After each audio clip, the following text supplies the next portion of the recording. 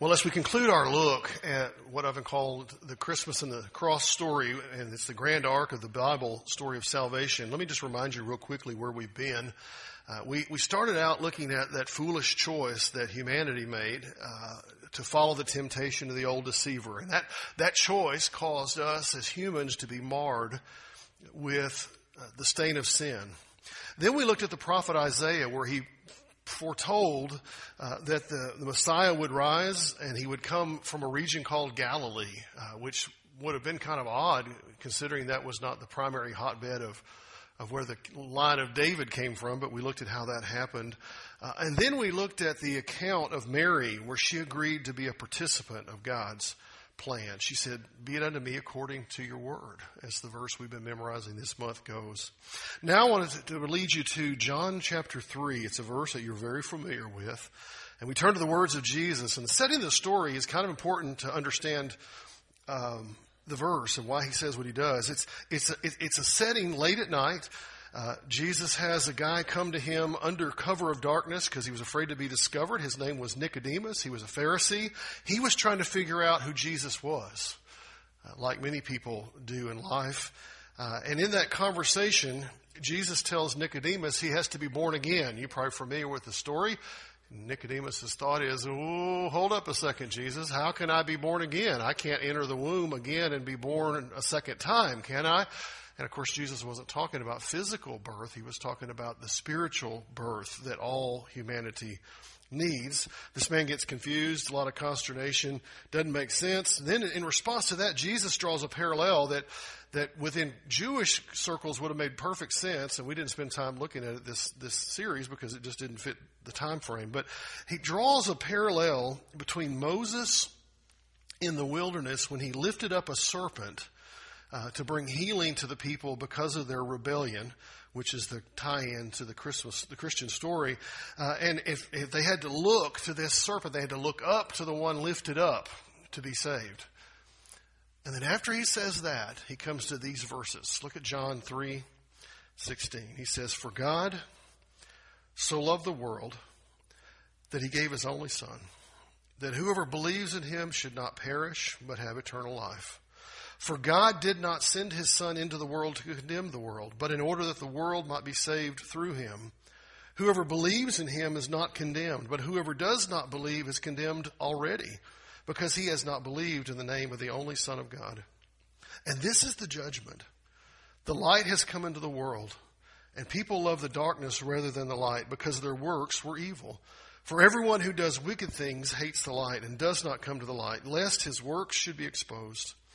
But whoever does what is true comes to the light, so that it may be clearly seen that his works have been carried out in God." Father God, we come before you asking your wisdom. As we take just a minute to look at a familiar verse, followed by some verses that sometimes we don't even notice because we focus on the one.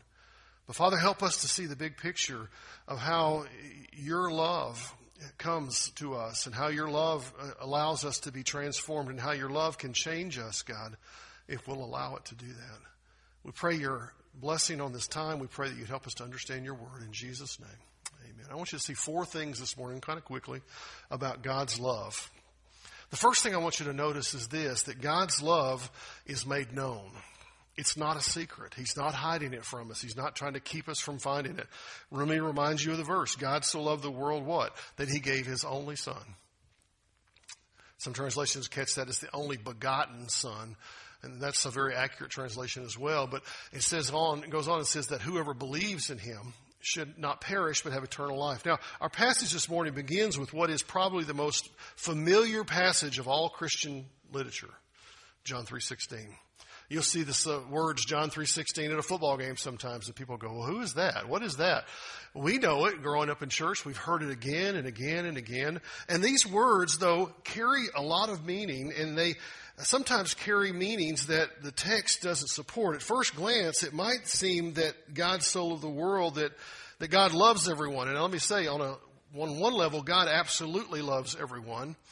But there's another level in this text that we need to grasp, and it's the reality that God absolutely abhors our sinfulness. So it's kind of a weird dichotomy. God loves us, but he also hates what we do. and how we live our lives as a result of the fall.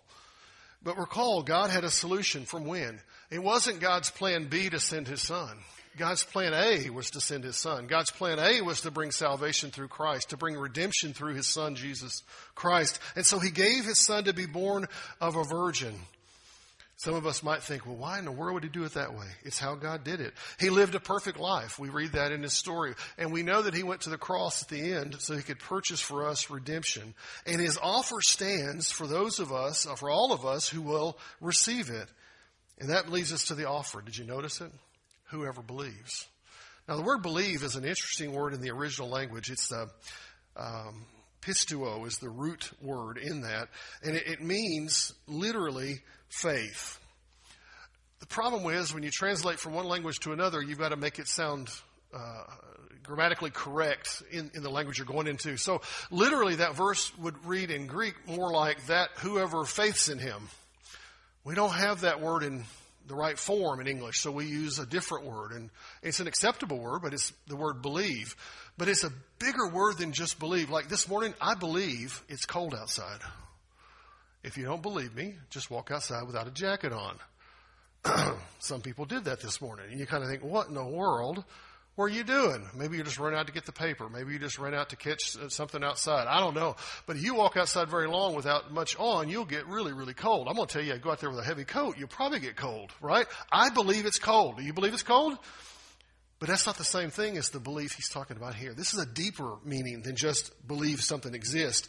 And what he does here, he says, he makes this offer to us. Now, I also want you to see in this verse the idea that God does not give us the ability to make the decision on our own without his intervention. Now you're going, what do you mean? The word belief carries a very important concept that we sometimes overlook when we just run through the verse.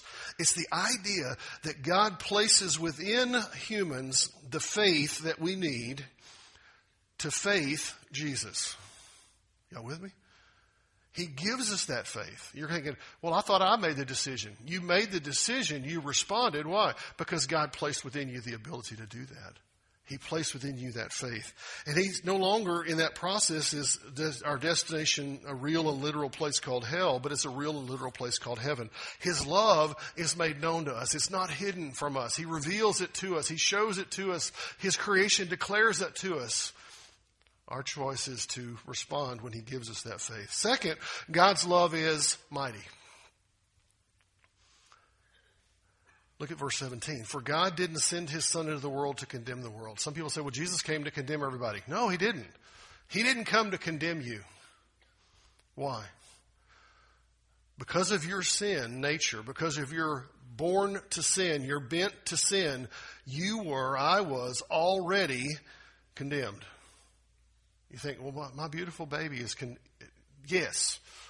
My children who haven't trusted Christ yet are condemned. Yes. I have relatives who don't know Christ yet. Are they condemned? Yes.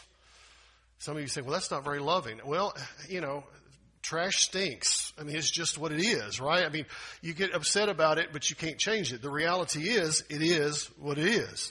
And you just have to deal with it. And God said, I did not send my son into the world to condemn the world. Why? Because we were already condemned. Every person born on planet Earth since Adam and Eve, with the exception of Christ Jesus of Nazareth, is born with a corrupted sin nature. Now, we're not going to debate what happens to children and all that kind of stuff because that's not germane to this morning. The reality is the course of life, we grow up and we get to the point where we are accountable for our sin, and it's the sin that was ours. We've already got it. But his love is mighty. We were already on the path away from God. We were already on the highway to hell, if you will, and there was no hope for us.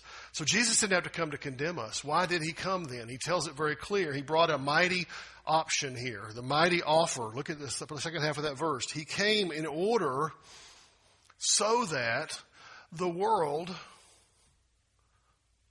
don't miss this word, might be saved. There is no room in Christian thought for a universalism where everybody goes to heaven. Everybody's good. Everybody's moral. Everybody's nice. Everybody's going to... The scriptures make it very plain that all of us are born in sin and none of us have a automatic ticket into heaven. We don't get it. Jesus came to make salvation possible. Remember the context of the verse. He's talking to a guy named Nicodemus who had grown up as a religious Pharisee. He knew the rules. He knew the scriptures. He knew the stories. He knew all the stuff. He knew everything. The problem was he didn't know Messiah. He didn't know Jesus. He knew the religion without the relationship. Jesus came to make salvation possible. And what he's telling him and us, I believe, is this. Good works won't cut it. We need to have good works as a result of our salvation, but they don't bring us salvation. Religious activities will not accomplish it. You can go to as many church services as you want. You say, I went to church on Christmas this year, and a lot of my friends didn't come, and I'm just way more... No, listen. That doesn't make you any more spiritual than anybody else. It just shows a commitment in your heart.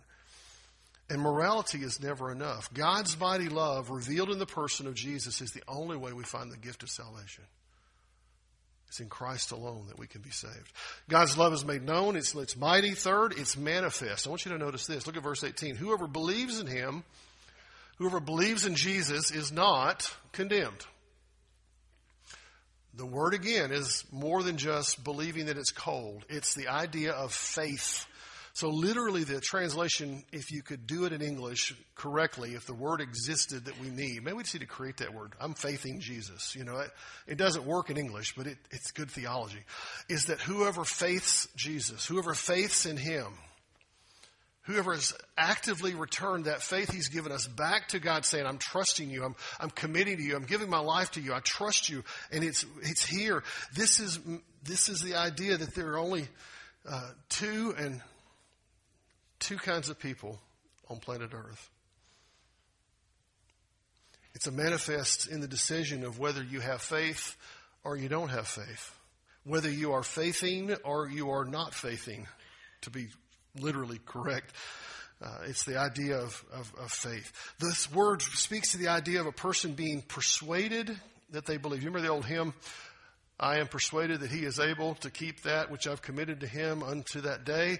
That's the idea that we come to a place where we go, God, I'm trusting you so much. I believe in you that I am not condemned. I've believed in the Holy Spirit and the God of all creation to come into my life. And it means that there's only two kinds of people in the world. Who are they? Those who are following Jesus, who are faithing Jesus, and those who are not. You go, well, I know people who don't know God and they're nice people. We're not talking about nice. We're talking about having faith. We're not talking about being moral. We're talking about having faith in Christ. There's a difference in that. And there's those who have faith in him and those who haven't. There is absolutely no middle ground here. And there's no I'm kind of walking with Jesus. I'm kind of walking with Jesus. I'm kind of with him. Either you're with him or you're not. Either you're following him or you're not. Either you're sold out to him or not. Either you're committed or not. Which one is it? Say, well, that's a high call.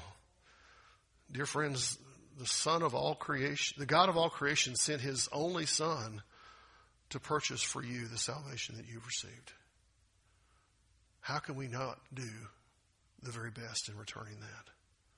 That's the calling he has for us. And it's good news because those of us who've received his offer have got a destination that's not hell.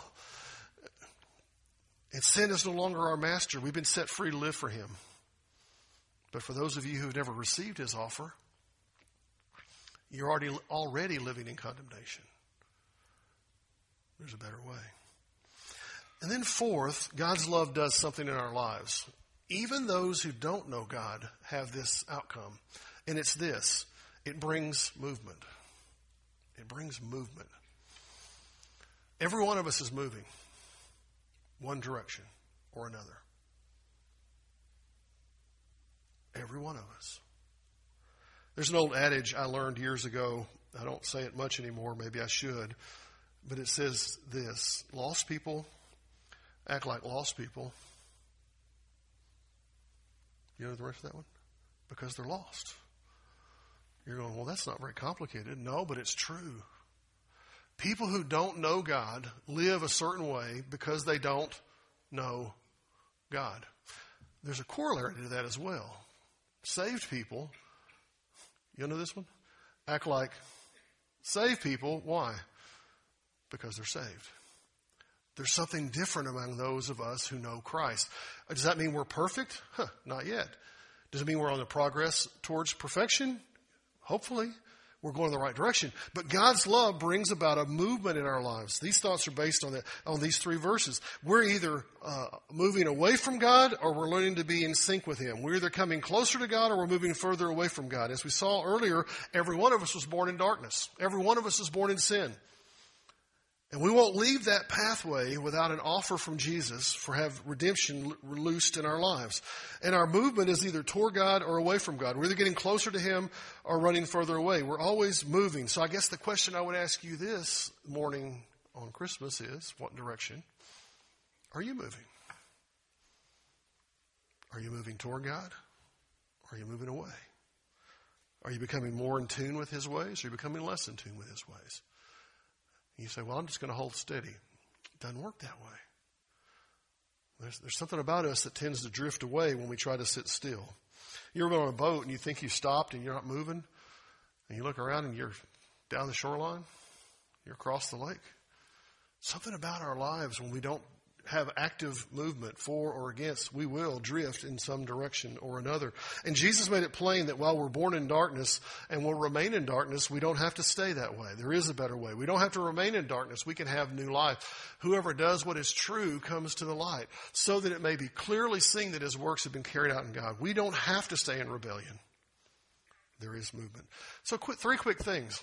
I've really planned that we'd finish early today. Some of you got plans with family. You're going to go finish opening more presents. Some of you have been up since 3:30 this morning, and you need a nap. If you got small kids in the house, that happens, and that's good. Three quick thoughts. First of all, God loved you first. God loves you first. You know, a lot of human effort called religion centers on the action and the decisions of people. If I do this, then God will accept me. If I perform these rituals, then I will find favor with God. To focus on what we do the focus is to focus on what we do or on the name of God. But such an approach to God will always come short. Always. It leaves us in the cold. It leaves us with missing something. I'm going to tell you, I don't know how many actions I can do to earn God's favor. Do you? If I go in enough these projects and these activities and these religious things and do this, will I have enough? When we left it to ourselves, we won't figure it out.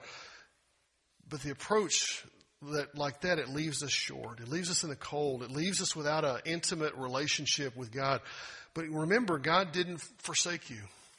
He didn't leave you. Think back to Adam and Eve. In the very beginning, when they fell, He said, I have the way for you to be redeemed. He wasn't blindsided by the choices of Adam and Eve. He knew exactly what was going to happen. In fact, Paul wrote about it when he wrote to the church at Rome, and he said this, but God shows His love for us,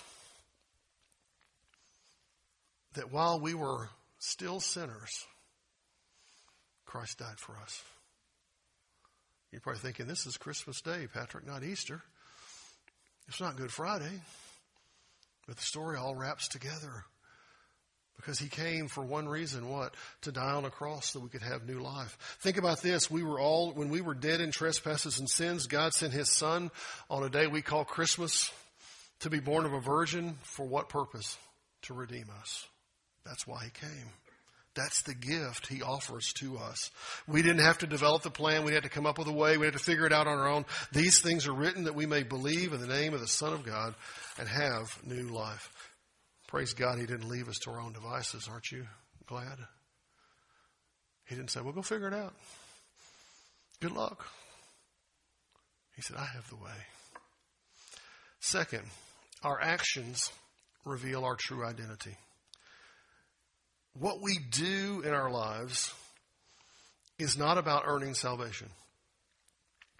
But what we do with our lives once we trust Christ in salvation reveals how we're doing, how things are going.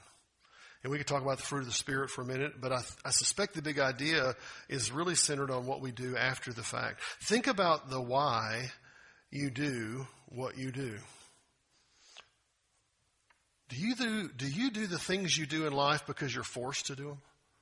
Well, I have to do it. I don't have a choice. They're making me do it. They're making me get up and fix this big dinner. They're making me go and serve in this particular ministry. They're making me, who?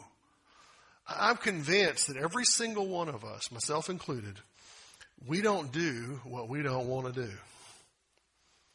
And we do what we want to do. I've met very few people who don't get to do what they're going to do when they have the freedom to do it. We reveal what we do, what we are by what we do. We reveal our hearts by our actions. I reveal our true identity by the way we live. Listen to what Jesus said in Matthew 7. He was speaking to some of his disciples. He said, beware of the false prophets who come in sheep's clothing, but inwardly are ravenous wolves. You will recognize them. If you don't mind writing your Bible, underline verse 16. You will recognize them how? By their fruits. Are grapes gathered from thorn bushes or figs from thistles? So every healthy tree bears good fruit, but the diseased tree bears bad fruit. A healthy tree cannot bear bad fruit, nor can a diseased tree bear good fruit. You're probably thinking, why was Jesus talking about gardening? He wasn't. He was talking about life. He was talking about us. He's telling us, how do you know what a person's like? How do you know what they're about? You see it in their fruit. I've never planted a tree hoping to get watermelons. Why? They don't come from there. Same thing's true of us. You recognize us by our fruit. He's speaking of vines and bushes and all these kind of things. But the same is true of us. For while we all look rather similar in fruits, all of us look kind of similar. You know, you're looking around going, well, nobody looks like me. No, but you're similar. You got 2 eyes, a nose, 2 ears, 2 legs, 2 arms, 10 fingers, 10 toes, if you've got everything that you were born with or were supposed to have to start with, right? So everyone in here is kind of similar. The difference comes in with our fruit, the way we live. It's not on the outside, it's on the inside. How we live, what we do, where we go serves to reveal us. And then third, remaining the same just isn't an option. There's a principle from this message, and actually it's a principle that we've been talking about all month. It's the whole series in a way, is that once we answer the call of the great Redeemer to say, yes, I will follow you. Yes, I am your child. Yes, I accept you as my Savior. We cannot remain the same. There's just no way. He reveals his plan for us. He leads us in paths of righteousness, and he wants us to conform to the image of his dear Son. You're thinking, why would I want to conform to a guy who lived 2,000 years ago? Because he was the Son of God, and he revealed the way to live a perfect life. What God did by sending his Son was to bring about the potential for you and I to be a new person. And we've already talked about the dark nature of humans. So let's talk about the new nature that he gives us in Christ. In the moment you and I met Jesus, here's what happened. Or for those of you who don't know Christ yet, what will happen? Here's what happens. You're redeemed by the blood of Christ. And you receive a new name. No, you don't get a literal name, but you get a new description. Who am I? Well, I was a kid born in Hot Springs, grew up in Texas. Went to school in New Orleans. That's just things I've done. Who am I? Well, I'm a husband. I'm a daddy. That's, again, just who I am. That's not who I really am. Who am I? Who are you? I'm a child of God. And I cannot stay. You cannot stay the same with that new identity. In the moment you met Christ, you were instantly forgiven. Listen, not of some sin or some of the things you've done, but listen, all of them, weren't you? You were given a new name, a new slate, a new beginning, a new start. Now, have you messed up since then? Yeah, hello. That's why we have to continue to confess our sins, and he's always faithful and just to forgive us our sins. But we cannot stay the same. We cannot continue to do those things. And while the externals remain the same and we look like we did, there's a difference in our lives. There's a transformation in our lives. Our direction in life is different. We're going in a new way. Listen to what Paul said to the people at Corinth. He says, from now on, therefore, we regard no one according to the flesh. Now, what does he mean by that? He's not saying, well, some are older and some are younger. Well, it's kind of what he means. Here's what he's saying, I believe, is this. We do not look at you according to your flesh. I don't look at you. Christ doesn't look at you, and we're not supposed to look at each other based on our age, our gender, our skin color, our economic status, how good we do at some things and don't do at others. It's not about that anymore. He says, from now on, therefore, we regard no one according to the flesh, even though we once regarded Christ according to the flesh, and we realized he lived in the flesh, but we no longer, we regard him thus no longer. Therefore, listen, if anyone is in Christ, he is what? New creation.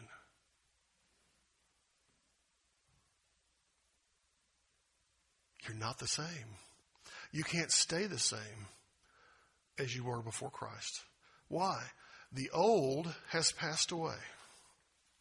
The old man, ladies, the old woman has passed away. She doesn't live here anymore. He doesn't live here anymore. Why? Because we've been given a new nature, a new creation. We were transformed. It's a big deal. And the new has come. We have a new nature, a new direction. As a follower of Christ, I can't look at you the way I used to. I can't approach you the way I used to. I cannot treat you like I would if I were lost. Instead of all those temporary externals, I'm called to look where? To the heart. To the heart of people. Not one of us in this room's arrived, have we? But the process of change continues and grows. We are a new creation. We're new direction, new change. And for those of you who have yet to meet him, this is the promise he has for you. He wants to make you into a new person, to transform you from what you are to what he wants you to become, and to set you free to follow the better angels of our nature. Let's pray together. Father God, we pray right now for those in this room who need to respond, even on a Christmas day. We pray for the faith that we have that's given from you, Father, to respond and to reply and return to you. And that, Father, we would come just as we are. But, Father, we would recognize that we're not going to stay as we are. That you want to make us new. You want to renew our hearts. You want to transform us. And, Father, that is the gift of Christmas. And Jesus came to make new life possible. We pray, God, for your hand in these few moments. Father, and those who might need to respond, we give them that opportunity. And Father, we pray for your blessing in this day. In Jesus' name, amen.